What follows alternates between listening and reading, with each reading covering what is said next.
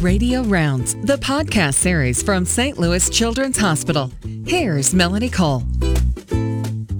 Young patients and their parents are often unsure about what represents normal menstrual patterns, and clinicians may also be unsure about normal ranges for menstrual cycle length, amount, and duration of flow through adolescence. It's important to be able to educate young patients and their parents regarding what to expect of a first period and about the range for normal cycle length for subsequent menses. My guest today is Dr. Diane Merritt. She's a Washington University pediatric and adolescent gynecologist at St. Louis Children's Hospital.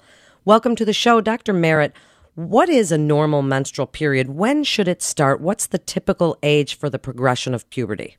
Well, I'm so glad you asked that question. Normally, girls will start around age 12, but there is a range, and some girls may begin earlier or somewhat later, depending either on their family, genetics, or their activity. A cycle length is usually once every month, but in those first years, it can be a bit shorter or longer, 21 days to 45 days. But we would really like the flow to be less than 7 days. So should young women start keeping track of their periods at that first sign? Well, that's a really good idea, and hopefully before a girl ever begins her period, she and her parent, usually the mother, she and her mother have had an opportunity to discuss what to expect and to have a little chat about various hygiene products, and keeping track is really a good idea. They can keep track just on a regular calendar, but there are any number of smartphone applications that can be downloaded, and this is where the girls are often more comfortable keeping track than their mothers, and they can record each menstrual cycle. But you have to remember that in that first year or two, cycles are not regular, and it's actually normal to have a long time span between each cycle, and they may not come every month, so that's normal. So what do they do if they notice that their flow is heavy, or it lasts a little longer than maybe they've discussed, or it comes too often, or it's very, very light in terms of just a few little spots? Do they count that as a period? Great question. It's really important that the range of normal be recorded, and hopefully the girl is not going to be too reluctant to discuss this bleeding pattern with her parent and get some reassurance, or with a pediatrician or primary care provider who is familiar with the normal pattern of early menstrual cycles. But there are any number of concerns if the period becomes too delayed, too early, too heavy, too long, and I'm happy to talk about that with you today. So then let's discuss that, and what should they generally use as a rule to follow? I have a simple rule, which is 1-10-20.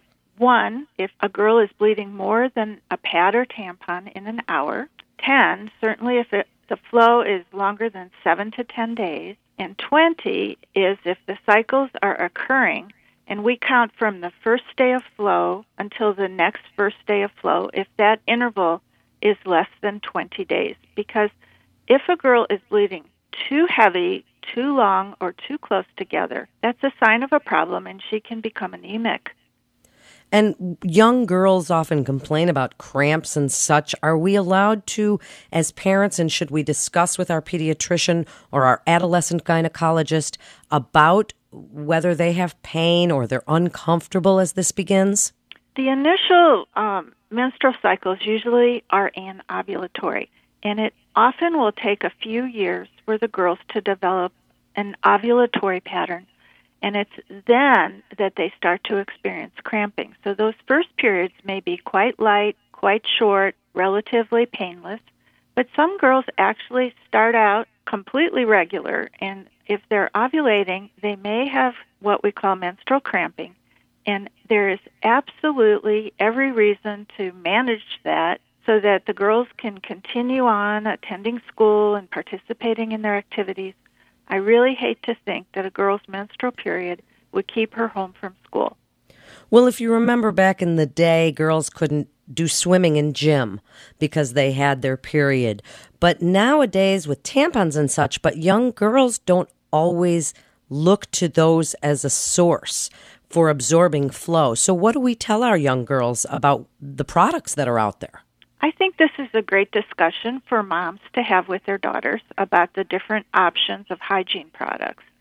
And I certainly find a great number of young competitive athletes who are able to choose to place tampons so that they can compete in their swim meets or track meets or other competitions using a tampon, and then they will frequently resort back to pads between events. I certainly also encourage young girls who choose to use tampons to please use a pad at night and not leave a foreign body in the vagina at bedtime. When do we take our young girls to see an adolescent gynecologist for the first time, or do we rely on our pediatrician for that care until they're, having these regular periods or until they're 18? I think many pediatricians are very comfortable, and it's part of pediatric training now to understand development and the role of the menstrual cycle being part of normal development. And certainly the American Academy of Pediatrics and the American College of OBGYN has encouraged primary care providers to think of menstrual cycles as a vital sign, just as we look at blood pressure and pulse rate and respiratory rate as a sign of what's normal, and anything outside of the normal range may be attributable to a significant underlying health concern. Most pediatricians are really good at recognizing what's a normal period, a normal interval, and a normal amount of flow. But sometimes I have patients who've been reassured that their irregular cycles or their heavy flow is just something they'll have to live with. And at that point, they're either referred to me or mother will find out from her neighbor that there's a pediatric gynecologist in town who can help their daughter. What about those exams? Do young girls get a pap smear? Oh, I'm so glad you asked that, because I think that's one of the biggest concerns moms and daughters have about coming to a gynecologist. When you are a young girl, you absolutely don't need a pap smear. In fact, we don't do internal exam on these young girls. We would never even put a speculum out on the table. Speculum exams and pap smears begin at age 21. So usually on the first visit, I may just talk to the girl and her mother or parent, whoever comes with her, about what to expect from their period, and if they fall out of the normal range. For instance, if they're bleeding too long or too heavy, or there's a big interval of time between the cycles, or there are other markers like significant problems with hirsutism, which is excess body hair, or acne, or if there are signs of a weight problem, perhaps an eating disorder, we really can intervene and make helpful suggestions just in initial talking. And when it comes to the exam, I think it's a great and golden opportunity to teach young girls about their body so that they become comfortable with the vagina and how to care for it. And most moms are very excited to see their daughters understanding and learning how to take care of themselves. And the lessons that we teach in our clinic about normal anatomy are very helpful. And if a girl really is not wanting to undress, I have a diagram, and we can just go over the diagram and explain everything, and people can keep their clothes on. And to wrap up, Dr. Merritt, what would you like other pediatricians to know about starting this process with their young patients and their parents and discussing maybe an abnormal menstrual period or amenorrhea or any of these things they might see in starting that discussion with their patients? Great question. I think menarche, or the onset of periods, is a really important milestone in physical development, and there are a few things that the pediatrician really needs to look out for. And mainly it's the girl who doesn't start her period but is showing every other sign of normal pubertal development, breast development and such. If 3 years go by after breast tissue develops and they haven't started their period yet, it's time to touch base with us. And certainly if a 15-year-old hasn't had her period and it's really time to come in, because I think deep in her heart she's concerned, why am I not starting?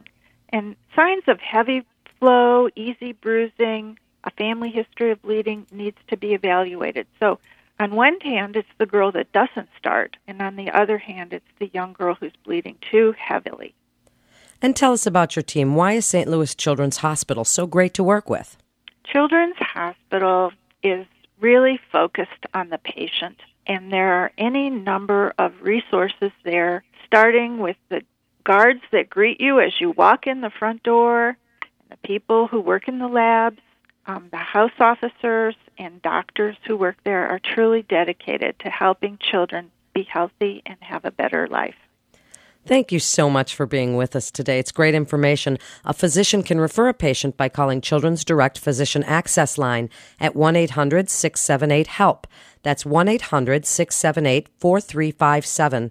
You're listening to Radio Rounds with St. Louis Children's Hospital. For more information on resources available at St. Louis Children's Hospital, you can go to stlouischildrens.org. That's stlouischildrens.org. This is Melanie Cole. Thanks so much for listening.